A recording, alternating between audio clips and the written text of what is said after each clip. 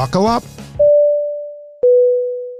Thank you for listening to Musicians and Beyond, where we bring you the backstage info on the life, lyrics, and long journeys of the music industry. You have hosts John Sarabian and Mark Lawhorn with co-host JC Don Valeras in the studio today. Today we are going to be interviewing Mike Valeras, who is a New England native and has currently hung his hat in Nashville, Tennessee. He's got a history of music and teaching. We would like to welcome Mike to Musicians and Beyond. Welcome, Mike. Thanks for having me. It's great to be home. It's great to have you here, man. It's great to have you here, just like old times. Malden's changed. A little downtown is looking a little bit different. Right?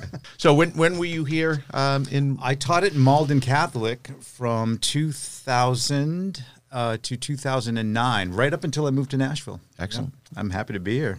In a testimonial that I read about you, kind of sums you up. Uh-oh. But this one here was from Chris Henderson.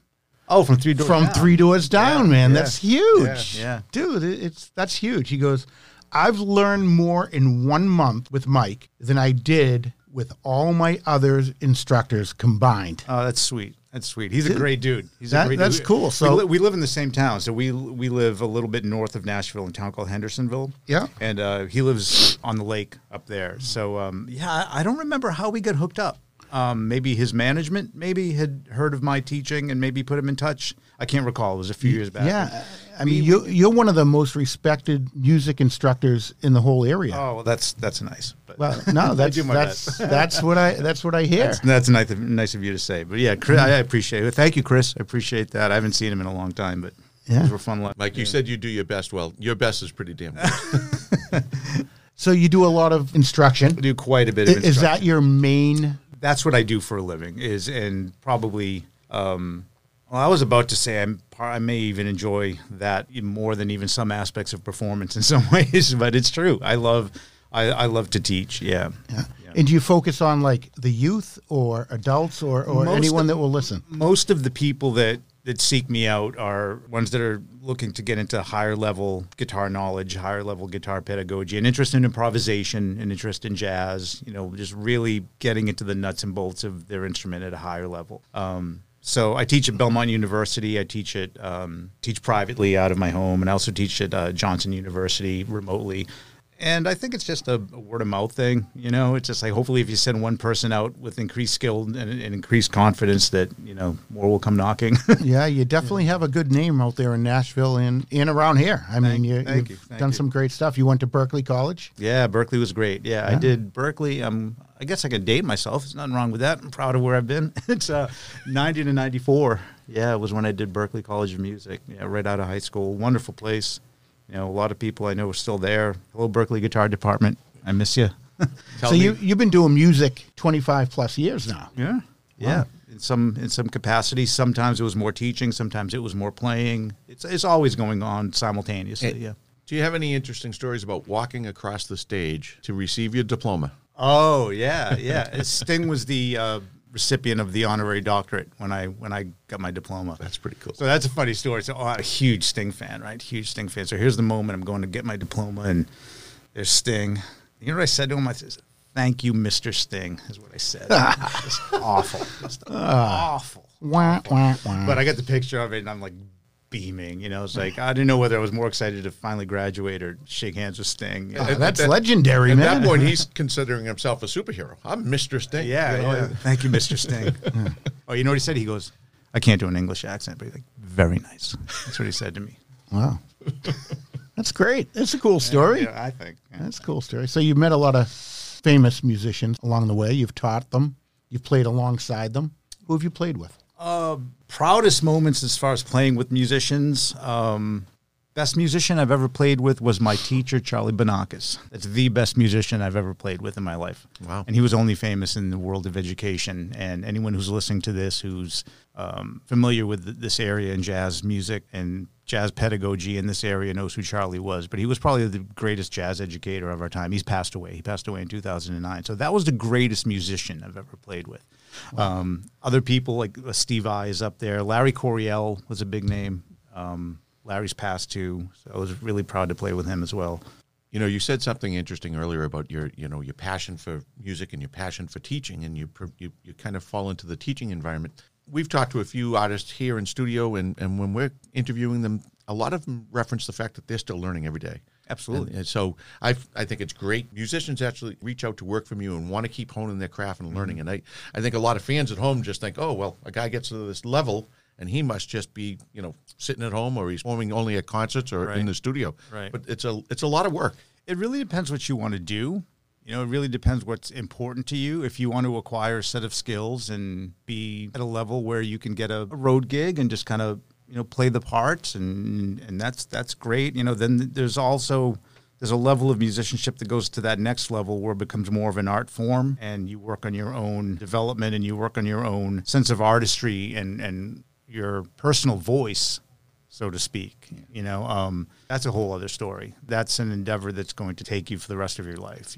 So I think that's kind of what I've gravitated towards, not only in my teaching but also in my playing. These days, I kind of look at things as trying to hone my own identity and my own voice and my own sound and the music that I make. And even if I'm playing with other people, it's important to me that there's some sort of identity in what I do, that's personal and that's honest, and that takes a lot of work. That's constant practice. Wow.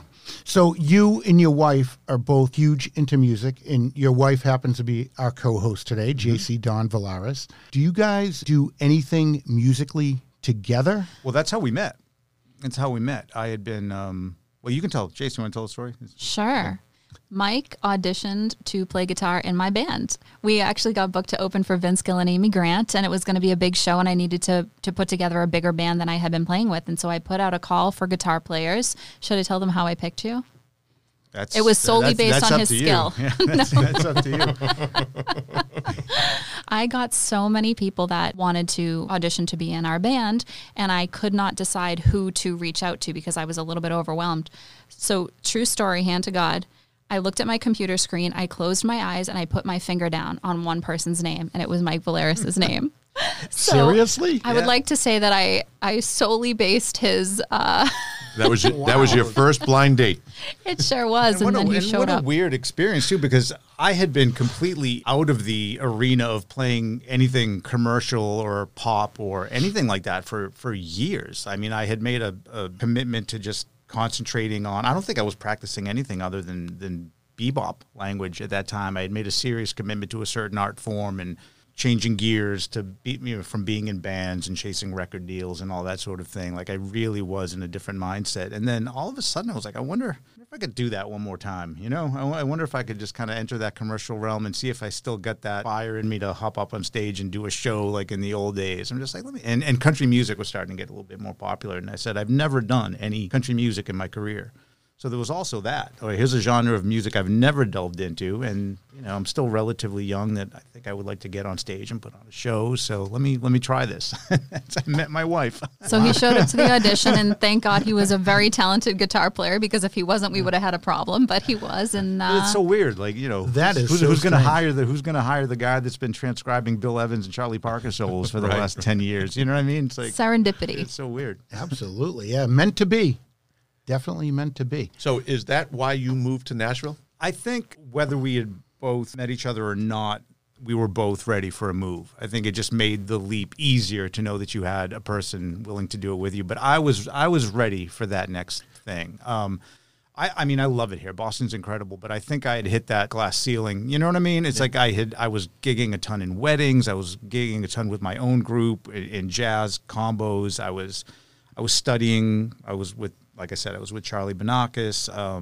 But there was still that gnawing thing that I want to know that all this hard work would make me of value in one of the three musical centers, whether it be New York, LA, or Nashville. Did all this hard work matter, that I have something to offer a larger music community? Could I hack it? You know what I mean? Or it's not even like a making it thing. It's like, here's this amazing community. If I go there, can I be a part of it? And will they need me? Right. Well, there's a lot of ups and downs. A couple interviews ago, he was explaining you have to be able to accept the no's. It was rough, brother. It was rough. I don't want to talk about.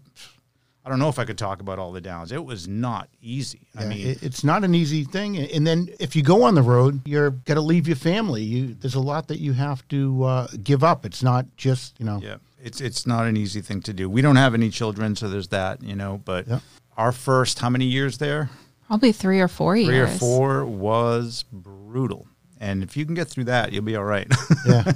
And do you guys think you'll do something together musically again in the future? I don't know. I'm not against it. What we do intersects in places. We help each other out when we can. I think a lot of what we do, kind of like you said, it crosses over each other. I mean, we're still both very much involved in the music business, right? So we bounce ideas off of each other because we understand the industry, and a lot of people don't understand the way the music industry, especially in Nashville, work. So the fact that we are able to do that, it feels like we work together almost, But of course, I mean, there are so many times when I'm working on writing a song and I'm like, what is this chord? I don't know where this goes. And Mike will jump in and help me out with that. And I think we always do it. I work a lot. I designed his last album. Everything you see about me online is her. I was going to say, I do a lot of that. I don't do any of that. No country chops, no background in it, and you decided to go down to Nashville with your jazz background. Yeah. And it's insane. It's insane. I did... that's a leap of faith. I was teaching at Berkeley last summer for their summer sessions, and like one of my former mentors, my former teachers said to me, he's just like... I thought you wouldn't. And how'd you end up down there? Where do you think you'd end up down there?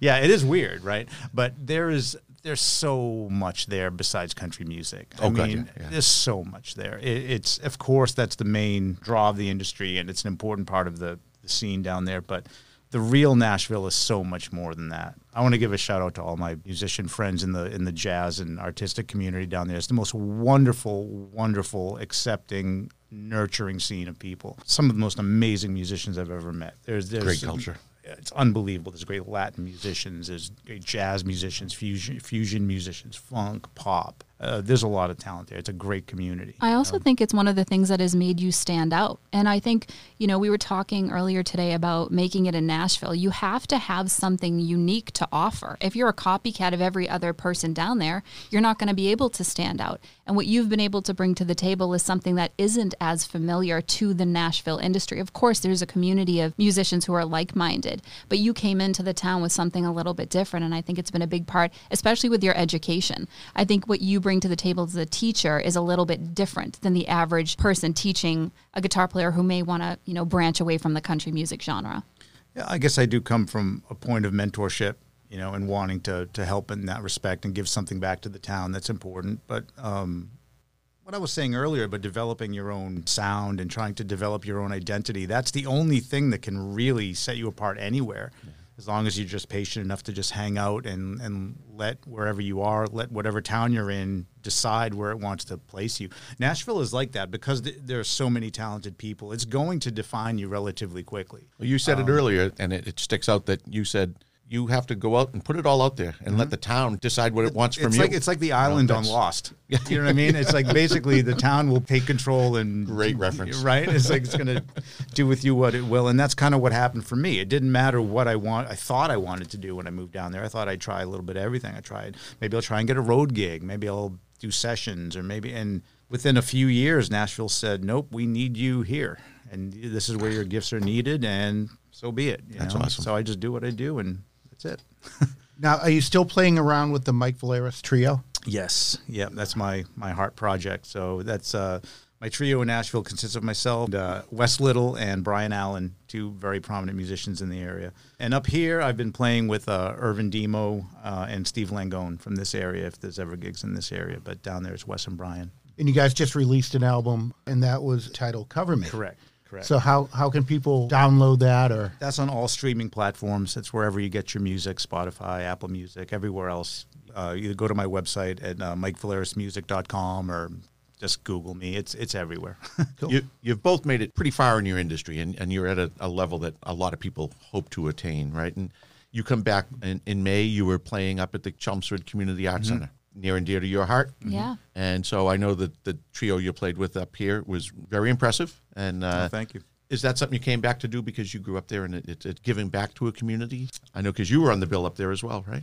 Yeah, and actually, the Chelmsford Center for the Arts is one of my clients. I do a lot of their marketing and their website and graphic design and stuff like that.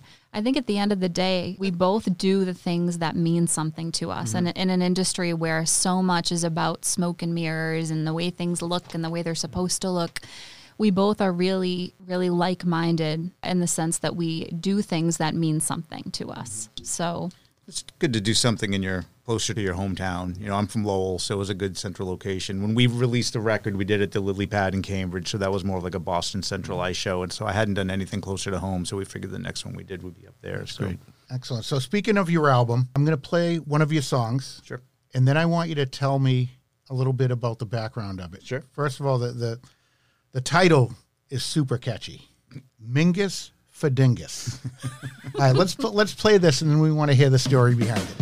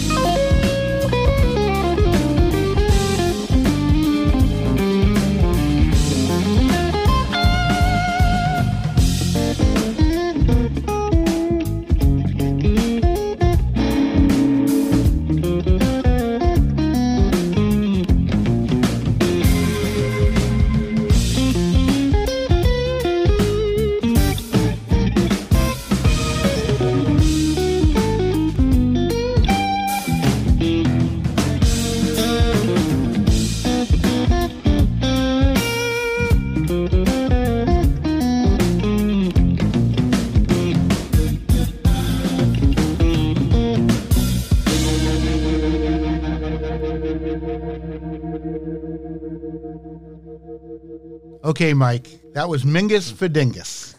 Can you just give us a little bit of background on this? It's funny because Wes Little, are you listening? Like Wes Little, my drummer back in Nashville, always calls it the wrong thing, and he calls it a Mingus de Fingus. So it's the other way around, pal. So it's just a cute story. It's like my godson, when he was a toddler, whenever my brother would put on some Charles Mingus, he would just start dancing like crazy, So it was, what I did is I took the Mingus tune, Goodbye Pork Pie Hat, and I wrote what's called a contrafact, which is you take the chord changes from one tune, you put a different melody to it, you base it off of the same chord changes, and I did a really twisted version of the chord changes of that tune with a different melody. And my brother always used to call my godson Dingus. I was like, let's look at this little Dingus dance. You know what I mean? So I just called the tune Mingus for Dingus. It's just a cute little story, Yeah, good back info on. And he loves it. And he's how old is Christopher now? 8. He loves to come to the shows, and he knows it's his tune. And he beams when I play it. Yeah, that's great. That's awesome. That's great. What other stories do you have about some of the music that you've written? It's what's amazing is actually, we were talking about Malden Catholic. Like one of the tricks I used to have when I used to teach high school is I used to teach a guitar class, and while the kids were practicing on their own, that was actually a good little proving ground for if something I was writing was going to stick. So I would sit at my desk while the kids were practicing, and just if I had an idea for a riff or a tune, I'd just kind of play it to myself. And if none of the teenagers would like look up, I know, all right, that's not a keeper. And then if I played something and everyone's heads went up and said, what is that? I'm like, all right, that's going to work. So I'd take notes. So there was a lot of the times I would use that as a little litmus test. Like, so Malden Catholic comes back. Nice. My memory for that. I mean, every tune is different. The new album is interesting because it's, except for the song you just played, everything else is a kind of a twisted version of a standard or tune that I've been influenced by, a composer I've been influenced by. So this record has been fun to make because I actually don't feel I have anything to give to the jazz world by playing a standard the way it's been done a million times. I can't improve on Duke Ellington, right? It's like I can't improve on Miles Davis. So if I feel I can't improve on these masters, it's about, like what I said earlier, what do I sound like and what is my identity and how can I take these things and deconstruct them and turn them into something else? So that's really what the album is. I've heard you describe it as creatively improvised. Well, improvisation is a huge part. I mean, it is, the word jazz is a little bit difficult to nail down. It's not one that I use a great deal for my music. Number one, the musicians that played that music didn't refer to it as jazz. It's a music industry term. So jazz is there as a label for them to know where to put me on iTunes or something like that. So the history of this music is black music, and it comes from a history of improvisation. And it's important that we know that this music is music pioneered by Louis Armstrong and Charlie Christian and Charlie Parker. And, so it's this music, improvisation in this music is essential, in my opinion, whether it's swings or whether it's funky or whether it's based in rock and roll or that sort of thing. So, yeah, improvisation is the heart of what I do. But I don't think you could listen to my music. I can't call my music strictly jazz because I'm a child of the 1980s, right? There was that summer I listened to Bryan Adams' Reckless, and that was the only thing I listened to. So that's in my DNA somewhere, right? There's the 4 years that I listened to nothing else but Huey Lewis and the News, right? So it's like those sounds are in my DNA, right? So it's you're kind of like you're a whole of the sum of your parts. You know what I mean? As far as what your music sounds like. But there is Bill Evans, and there is Sonny Rollins, and there is Herbie Hancock and what I do, and that's in my DNA as well, and you're going to hear that. So as you're driving down the road in your car, what do you listen to? This stuff, podcasts. Podcasts, excellent. Yeah. I hope you have Musicians and Beyond as your number one on the playlist. I listen to podcasts and 80s music that makes me feel 17 again. You pop in the first Extreme album because it makes me think of the summer of 1989. Excellent. And then jazz music and all the great artists is usually done at home when I don't have the roar of the tires on the road disrupting my hearing, so I can actually listen to things and steal things from them. But no, my listening in the car is strictly nostalgia. It's the John Hughes playlist. So you could probably be driving down the road and think of something that you want to write. I do get ideas like that. There's a Peter Gabriel tune on the new record, which is kind of like the odd man out because it's not a jazz standard. Digging in the Dirt by Peter Gabriel. That came to me in the car as an idea. Like I always loved that tune. That's just a great, passionate, dark piece of music. Yeah. So I was like, that would be good as like a. Where was the weirdest place that an idea for a song ever happened? It's actually when I'm playing other tunes.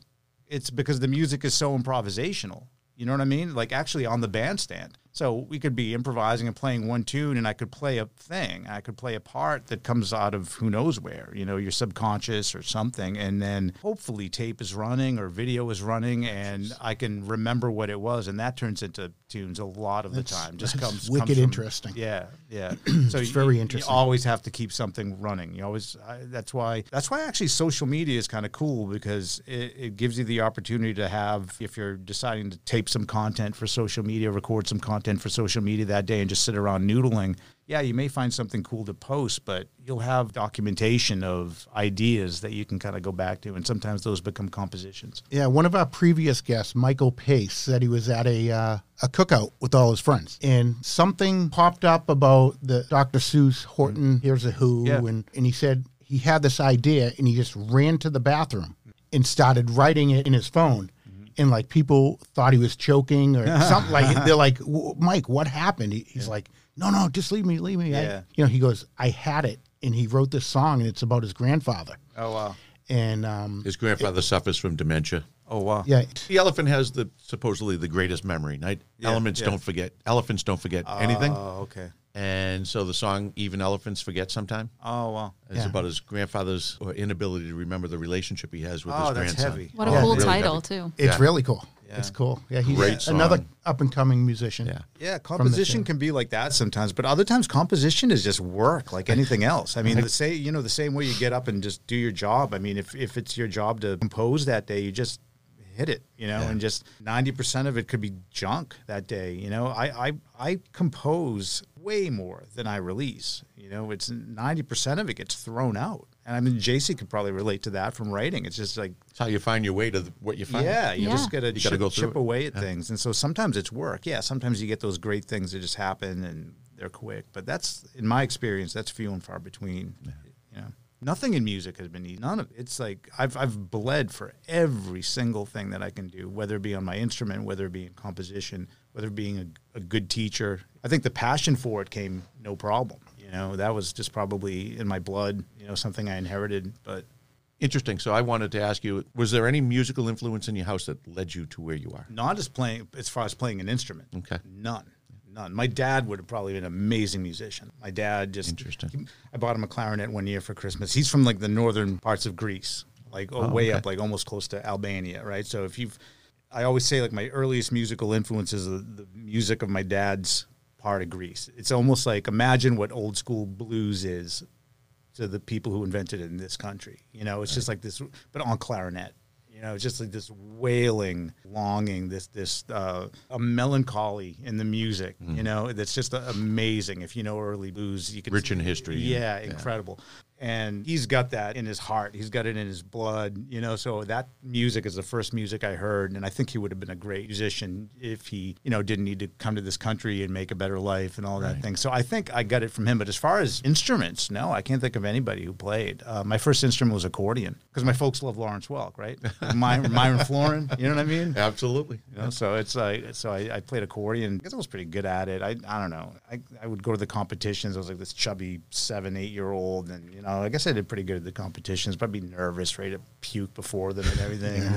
And then MTV hit, right? And so who played accordion? It was like Weird Al. Yeah, right. That's about it. I'm just like, I was gonna say, I'm like Eddie Van Halen's like killing it right now, and just like Weird Al's the only guy I see playing my instrument. I'm like, something's got to change, man.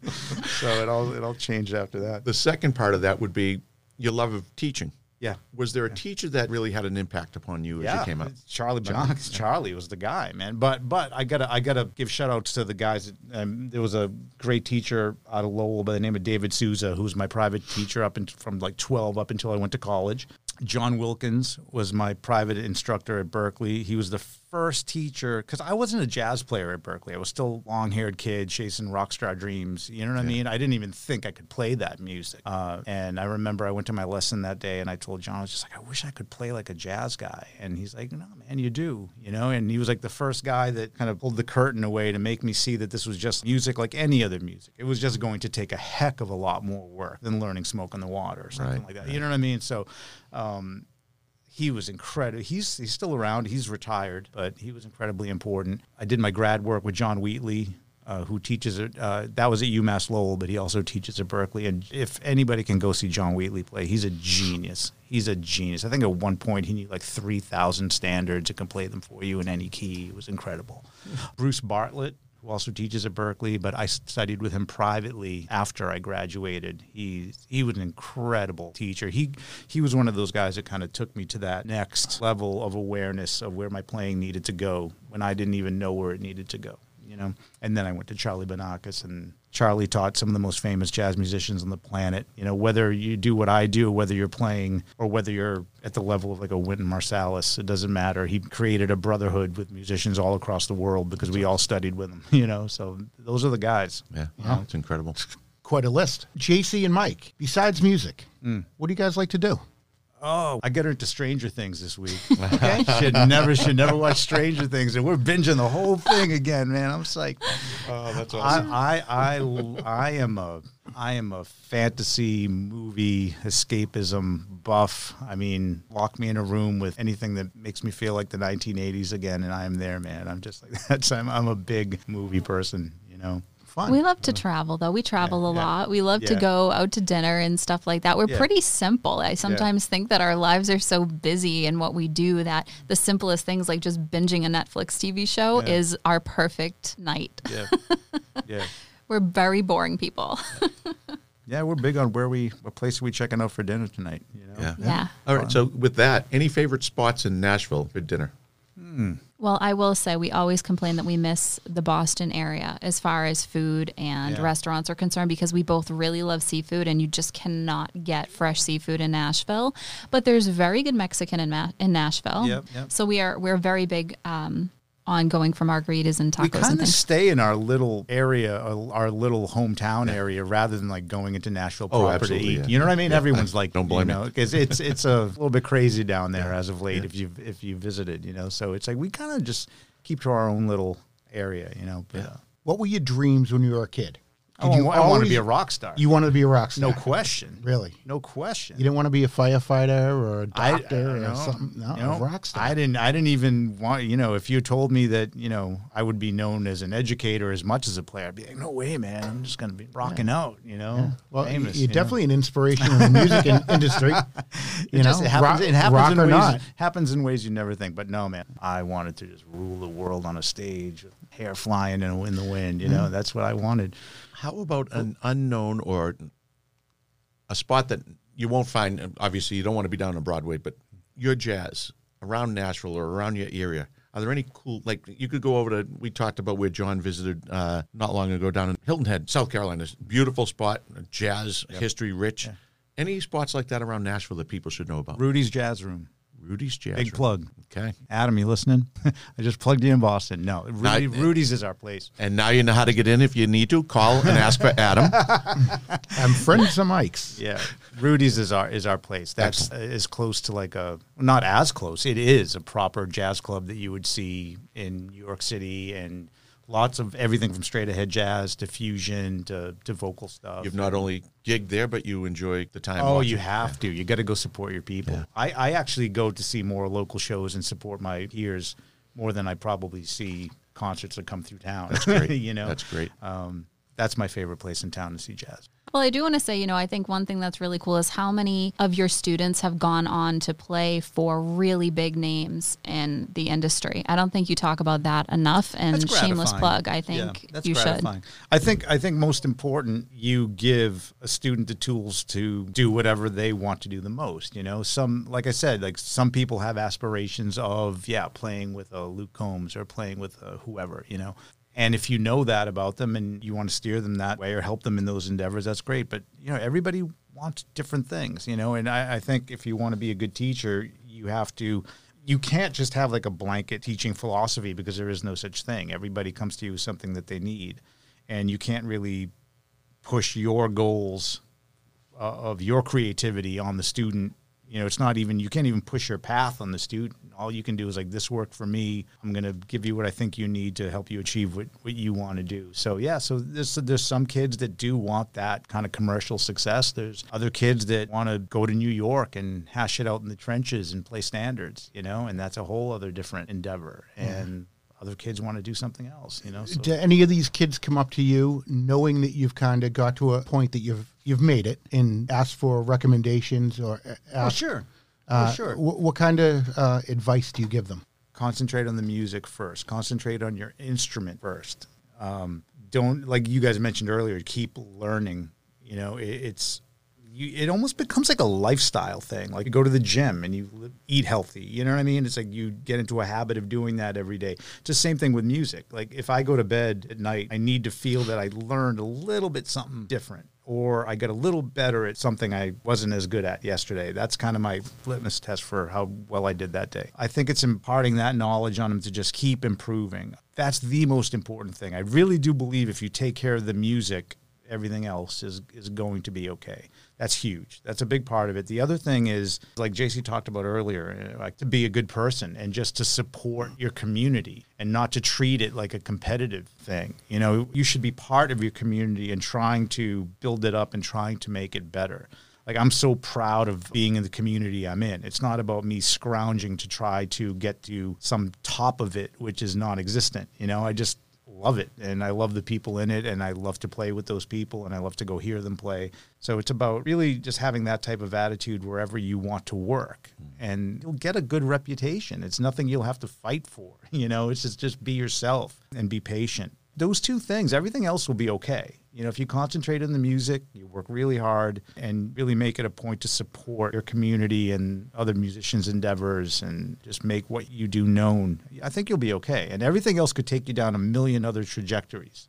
I don't know what those are going to be. I can't tell a student what those are going to be because I don't know where their lives are going to go. Right. Yeah, that advice is incredible. You really That's anywhere. That's anywhere. Not in my town. That's here in Boston. It doesn't matter where you set up shop. Right. Right. If you're going to commit and want to go down that road, be committed. Yeah, exactly. And go all the way with it. Exactly. So again, Mike, how do people find out about what you're doing, where you're going to be, stuff that's going on in your life? My website's MikeValerasmusic.com.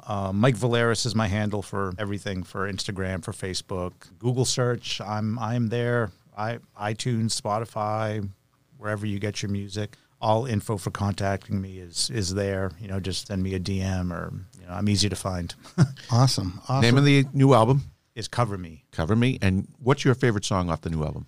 My favorite song, Digging in the Dirt, is up there. Yep, I like that one. And there's a really creative version of Nardis by Miles Davis on there that actually stemmed out of a social media post. Like I wanted to post something on social media that day, and I decided to just like play this tune Nardis in just like this really weird way. I didn't even think about how I was doing it. I didn't analyze it musically. I didn't analyze it cerebrally. And it ended up being really cool. And I started getting some DMs saying, you know, what did you do to that song? It's like, it sounds different. So I'm like, I don't know. So I analyzed it and I'm like, wow, this is actually time changes, do some weird things. I'm like, maybe I should actually analyze this and write it down. And it ended up being the first song of the record. Great. Well, again, on behalf of Musicians and Beyond, John Sarabian, Mark Lawhorn, JC Don Valeras, Mike Valeras would like to thank you for being our guest today. Thank you. We appreciate you coming in. Had a great time. Safe travels home. Thank you. Thank you for being our friend. Welcome back to New England. Thank you.